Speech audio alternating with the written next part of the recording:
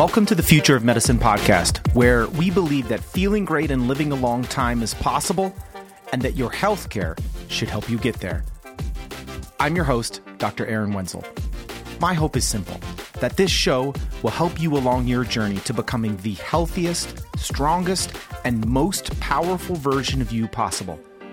Now, let's jump into the show. Hey everybody, before we jump into the show, this is just going to be an incredibly powerful discussion that Jen Justice and I have on the art of fulfillment, how achieving success in any area of your life isn't enough to feel fulfilled, that there is more, that there is a freedom to become something that we all desire once we are free from something that drove us to take action in the first place. And once we're free, we have to focus on the most essential things. And the mistake that everyone is making once they identify the essential things and they're making progress, but they're not satisfied, is that they're measuring progress wrong. Can't wait to jump in this episode with you. See you soon. Hey everybody, welcome to this episode of the Future of Medicine podcast. I'm Dr. Wenzel, joined as always by my lovely and talented co-host, Jennifer Justice. Hello. Hello. How are you? I am outstanding, Jennifer. I just called you Jennifer. Why are you calling me Jennifer? It's Jen. It's Jen. The superhero Jen Justice. This episode I'm really excited about. This is something that has been on my mind for quite some time, and only recently has it been coming together in kind of an organized way. It's called The Art of Fulfillment and Why Success is Never Enough. This is a ongoing observation of mine, and that is that success, although part of the formula of being fulfilled, doesn't yield fulfillment necessarily in and of itself. And the primary structure of this episode is going to be, there's basically three concepts that I would like to discuss with you, Jen, about this concept. And that is starting with all successful people. And I don't care what area of life we are evaluating to determine success. All success begins with someone taking action toward a goal. Right. But that goal is always freedom. One of the core needs of humans is to feel free. And the number one driver of human behavior is pain. And so all success begins with what one of my mentors, Dan Sullivan, calls freedom from. We all want a better future. We want to not be poor or not be in pain or a better relationship or not be bound by the rules of someone else or the bureaucracy of corporate this or that. We want freedom from something. And we begin our journey in a state of pain, desiring freedom from something. And if we are successful, we gain that freedom. And you can be successful and have freedom from something. And 95% of people who are successful achieve, if you work hard enough, success will come. Yeah. In that area that you're looking for freedom from something. The challenge is, what people really, really want is complete freedom. And in order to have complete freedom, which is a cornerstone of fulfillment, freedom from something is not enough, will never be enough. Once you're free from something, you then have to pursue the second freedom, which is freedom to. Now that I'm free from X, I now have the freedom to pursue or be Y. And 5% or less of people achieve this freedom to. And this is where all the windfall of reward and satisfaction come from, when you're no longer driven by a freedom from something. You actually get to pursue freedom to be something.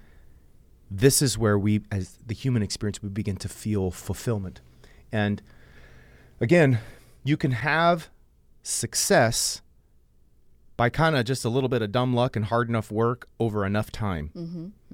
And this is why having $100 million in the bank, or your dream spouse or family, or fill in the blank of whatever it is that you're trying to achieve, is never enough to give you the warm fuzzies that are long-term, the feeling of complete fulfillment and I have arrived, I am living my purpose. It's just enough to get going. Yeah. And humans don't by the way, humans don't pursue a better version of themselves without feeling enough pain. Right. Pain is the ultimate motivator. Mm-hmm. People often ask me, Dr. Wenzel, I need to lose this last 25 pounds. How do I do it? I just can't seem to, no matter what I do it. And I say, you don't have big enough reasons. Mm-hmm. The pain isn't enough. It's annoying, but the pain is not greater than your desire to keep the status quo. Right. In order for you to break the status quo, the pain has to be greater than the simplicity and ease with which the status quo is moving along. Mm-hmm. It's a very disruptive process to change behavior, and you have to have Yes. pain. Yeah. I mean, we're either moving away from pain or toward pleasure. Those are the two things that we, as humans, have a desire to do. Mm-hmm. And until that pain becomes greater, you're not probably going to change. Yeah. And you're connected to a really good why, right? Right. If I told you those last 25 pounds were tied to the health and well-being of your husband and you had 6 months to lose those 25 pounds or else we would have a bad outcome. Anyway, you'd lose those 25 pounds and be like, what's next? Yeah. I mean, you would suffocate any reason why it is not happening because you have enough pain. The problem for people as they're pursuing fulfillment is that they have that event in their life that triggers them to start moving away from something, freedom from something. There was enough pain to move away from it, and they get successful at it. But they still feel like, there's got to be something more. Right. It has to be more than just not being in a dysfunctional relationship or, for me, a fear of poverty. Like, somewhere along my journey,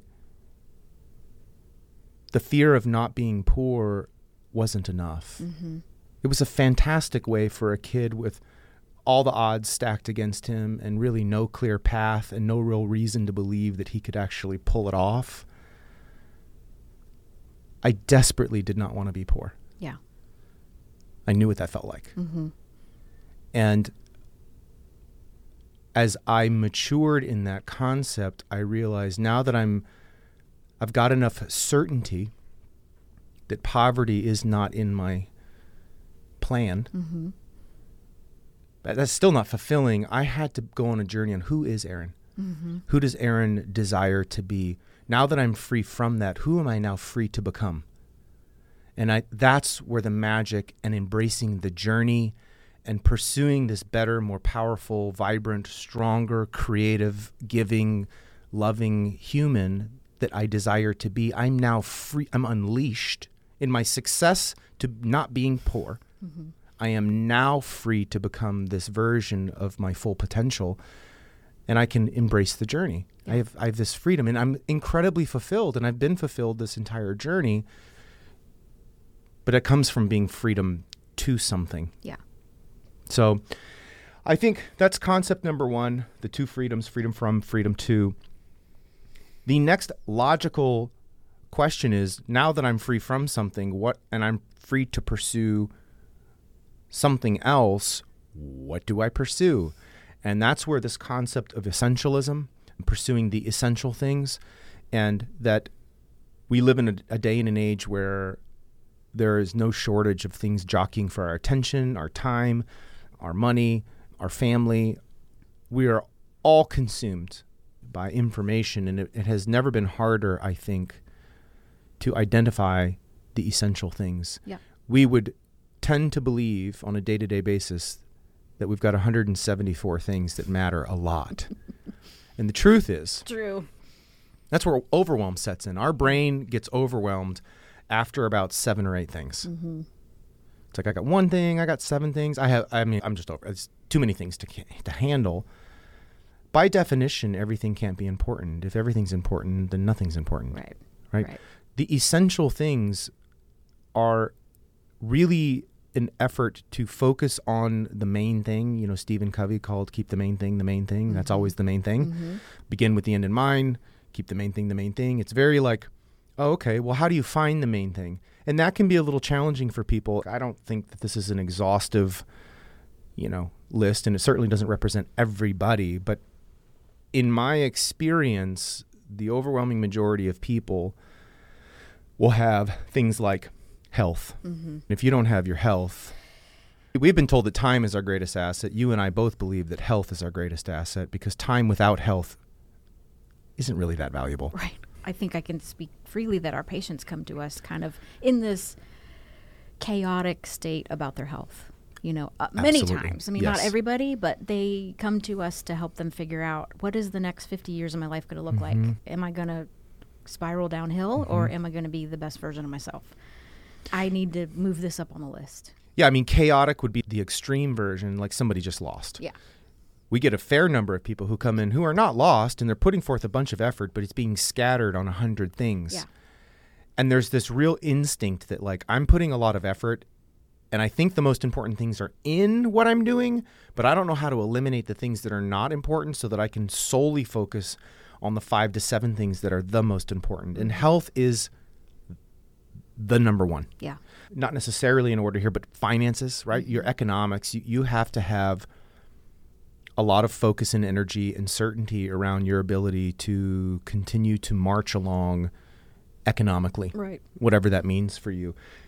The 3 to 7 closest relationships are absolutely essential things. You show me somebody who is successful in every area of their life, but the 3 most important relationships in their life are either toxic, in danger, stressed, compromised. I will show you somebody who cannot achieve fulfillment. They are hurting. Yeah. Because when you're hurting in one of these essential areas, you can't feel fulfilled. Right. It is something that it's like a big red light on your dashboard. Check your engine. There's something essentially wrong.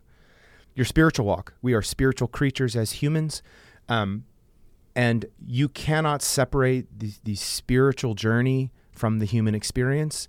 And you have to figure out what that optimal version of you looks like, feels like, and that's something that has to be nurtured. It has to be invested in.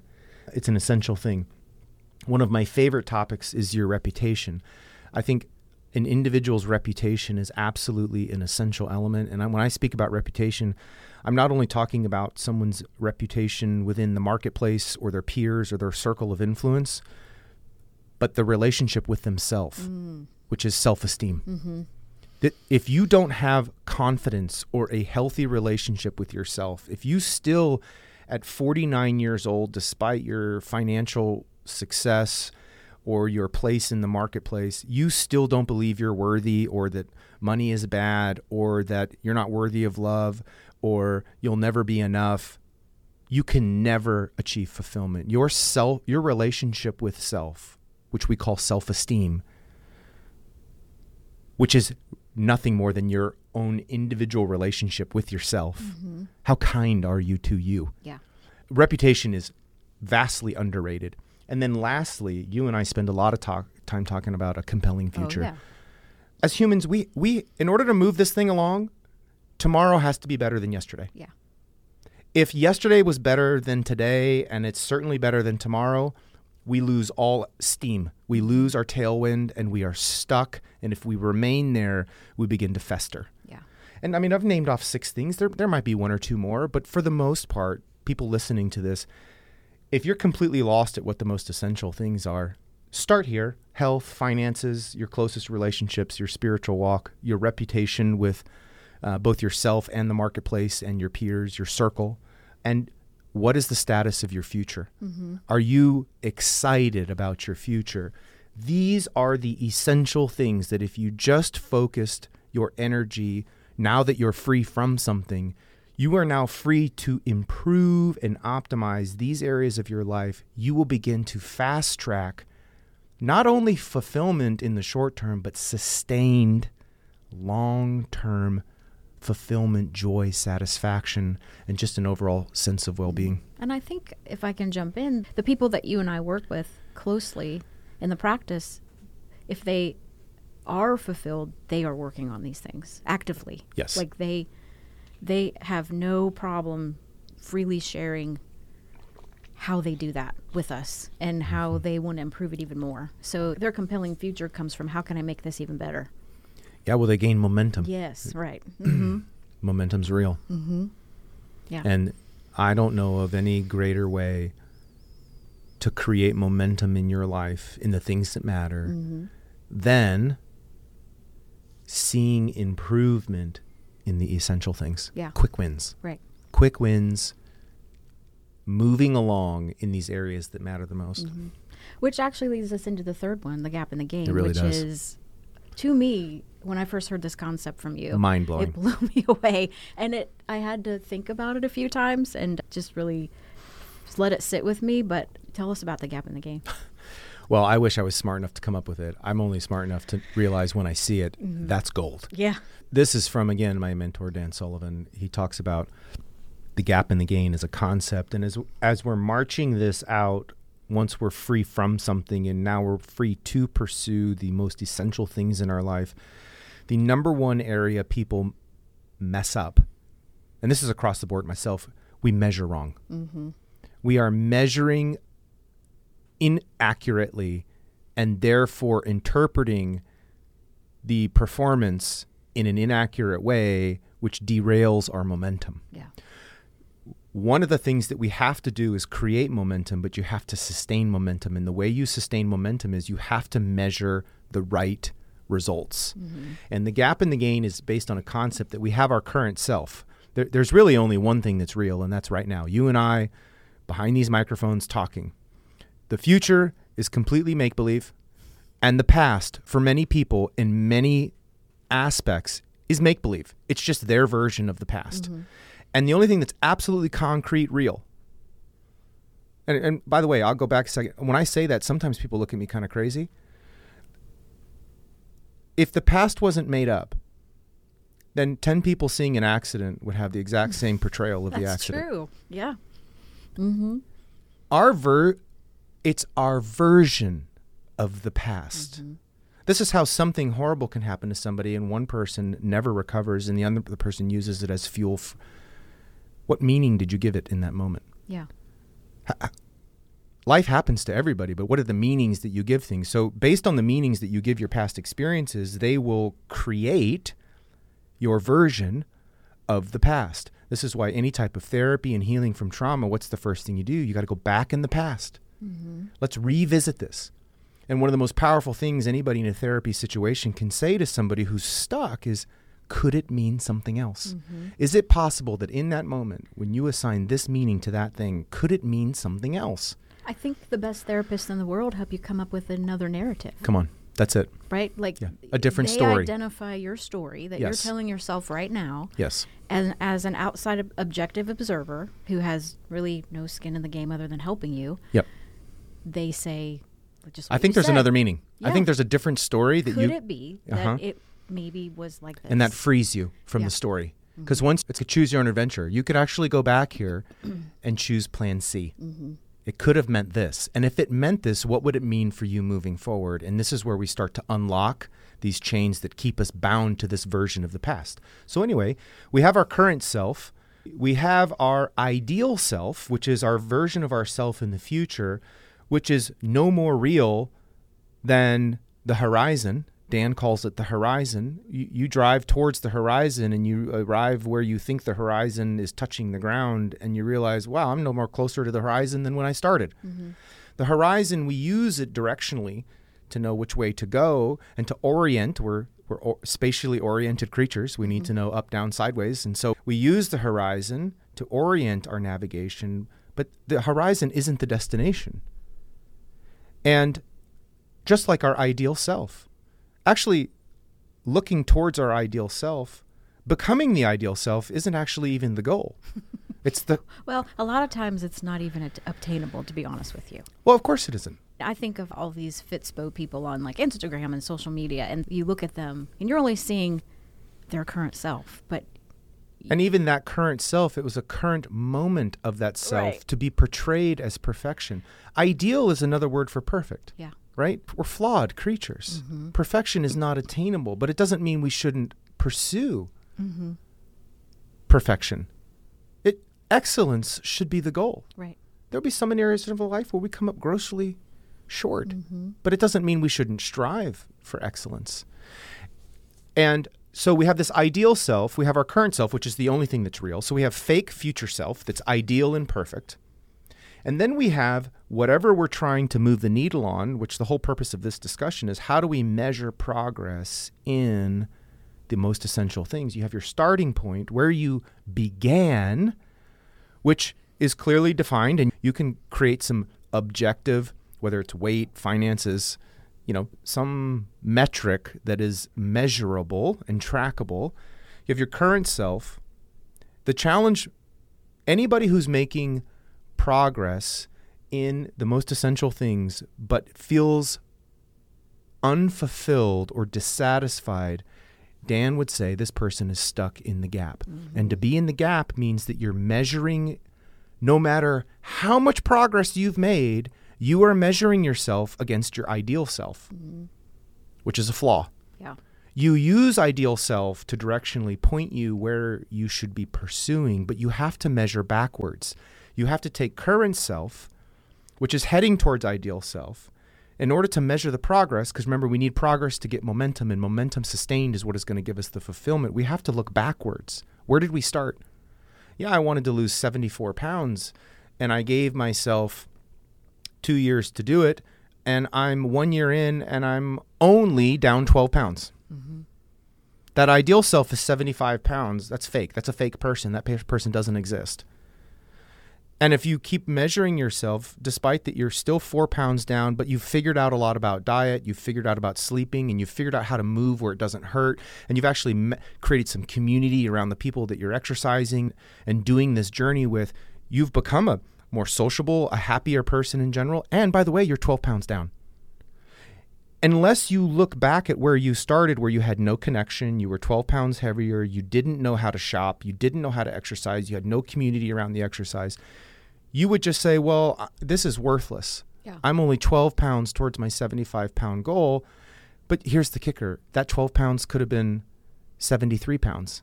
And you'd still be upset because it wasn't the 75. Yeah. And then what happens is that you hit the 75. If you did, you would look at your ideal self and say, I undershot my ideal self. It should have been 150. I'm still a failure. Yeah.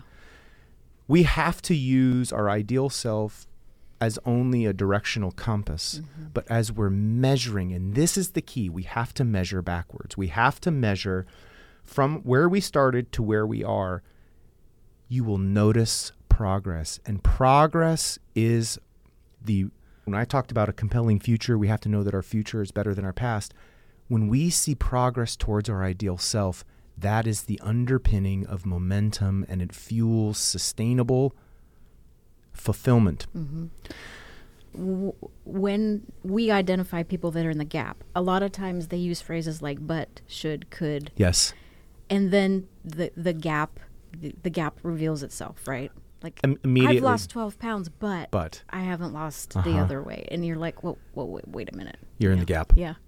Yeah. So the point is, you got to get in the game. Yeah. You have to see progress. It's the only hope we have as human beings with our brains to navigate life in a way where we will never actually achieve the ideal, but we have to continue to notice progress. Mm-hmm. And so the two big principles here are, number one, all fulfillment is rooted in noticing progress, but not just progress in general, progress in the most essential elements of your life. You always have to measure the gain. Mm-hmm.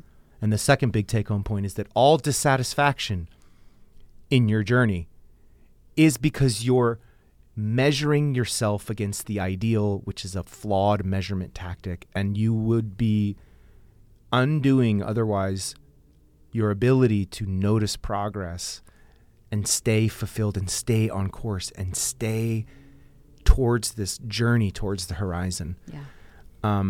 You got to get out of the gap. It's really a great concept. It's fascinating. And what this concept for me has done is that I'm not immune to being in the gap. I notice, but now I notice. Mm-hmm. I'm like, I'm stuck, which means I'm in the gap. You're a gap hunter now. I'm a gap hunter, as Dan calls it, a gap hunter. And it's so easy once you identify it to identify it in yourself and in other people. And it's an optics change. It's like flying the plane and you're freaking out because you're not where the destination is, but it's like, oh, but I'm on the right coordinates. and I see the little blinky. Oh yeah, no, I left LA and now I'm over Austin. Oh yeah, of course I'm not to New York yet. But look, I'm making progress. Yeah. I notice progress and I'm on the right. I'm measuring my journey correctly. Mm-hmm. I think it goes back to giving yourself some grace too. Don't you think? Like, well, listen, this is why I said it was underrated. Your relationship with yourself. right. How kind, how patient, how nurturing, how forgiving are you to yourself? Yeah. Yeah. So many people, and I've had to work on this personally, but out of my own personal journey, I'm able to sit in rooms and notice the kindest, most generous, hardworking, sacrificial people. They are the absolute last person in their line to be kind to. Yeah. And this is another concept where I'm always telling them, like, you have got to be selfish in order to be selfless. You are so willing to give everything you have to everyone. There is nothing left for you. And here's a newsflash. If there's nothing for you, eventually you run out of you to give to others, which is what your greatest joy is. If you're not giving you your first fruit in the morning, if you don't give yourself some selfish quiet time, some time to move your body and train your body and commit to winning the day, how are you going to go out into the world and serve the people that you are desperate to serve on a sustainable level? Right. You have to learn to The be well will selfish. dry up. You have to be selfish in order to be selfless. And this is that self-esteem and it's such a rich concept. And I got a little distracted today on it, but it's just that important. Oh my gosh.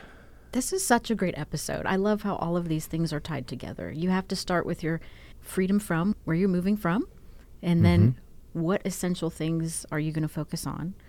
You know, make out your list, prioritize them, and then how are you measuring? I mean, if you're in the gap on certain things that I think we see it most probably here in people's health, but in other ways too, compelling future for sure.